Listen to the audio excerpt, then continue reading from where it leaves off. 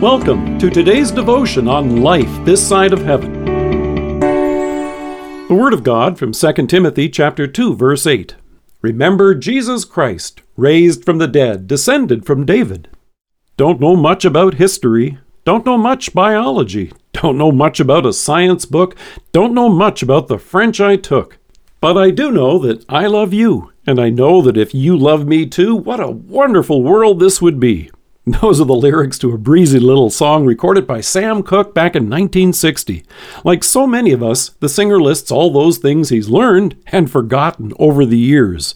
But this much is sure. He sings, "But I do know that I love you, and I know that if you love me too, what a wonderful world this would be." The Apostle Paul realized that, like you and me, Timothy would take in a wealth of information over the course of a lifetime. And today, knowledge is increasing at an ever-accelerating rate. For example, only a month after Cooke released his famous song, scientists introduced the world to the laser beam. Today, lasers are so common that they're used in everything from surgery to reading barcodes at the grocery store. And if Cooke was in high school today, he would have had to memorize 18 more elements that weren't in the periodic table back then. But it's also true that you and I will forget a great deal of what we've learned. So the things we deem most important in life are those that we'll review to remember. Paul puts Timothy in mind of something that's too good to ever forget. Remember Jesus Christ, raised from the dead, descended from David. He wanted him to never lose sight of the one who for us and for our salvation came down from heaven and was incarnate by the Holy Spirit of the Virgin Mary and was made man.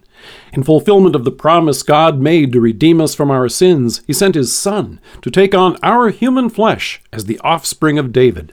As they sang when he made his entrance into Jerusalem on the way to the cross, "Hosanna to the Son of David! Blessed is he who comes in the name of the Lord." In the same way, you and I call to mind the one who came to live a perfect life in our place, to fulfill the law in every place where we have fallen short.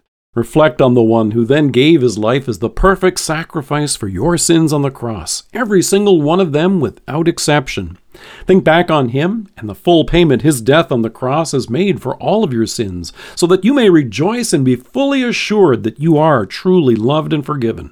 Remember that as he has risen and is alive today, you also have everlasting life with him, this day and always.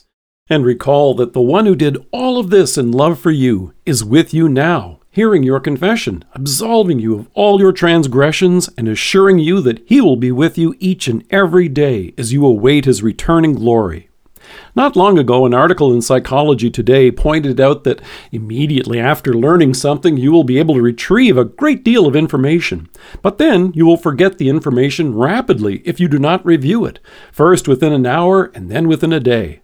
So the author of the article goes on to note, the best times to review information are right before you go to sleep and right when you wake up. In fact, researchers at the University of Waterloo have pointed out you are more likely to remember something if you read it out loud. It sounds a lot like what the psalmist had in mind in Psalm 92 when he sang, "It is good to praise the Lord and make music to your name, O Most High, to proclaim your love in the morning and your faithfulness at night." If you're like me, you may not remember all those logarithm tables you learned in math, and I'll admit I don't know much about the French I took.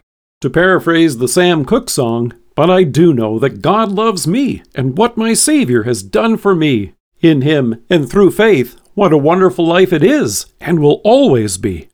Let us pray.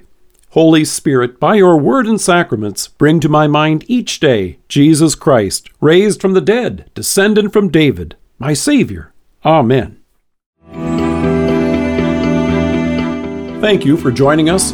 If you are listening to us by podcast or on Alexa, we invite you to browse the resources that are available on our site at lifethissideofheaven.org. God bless you and have a great day.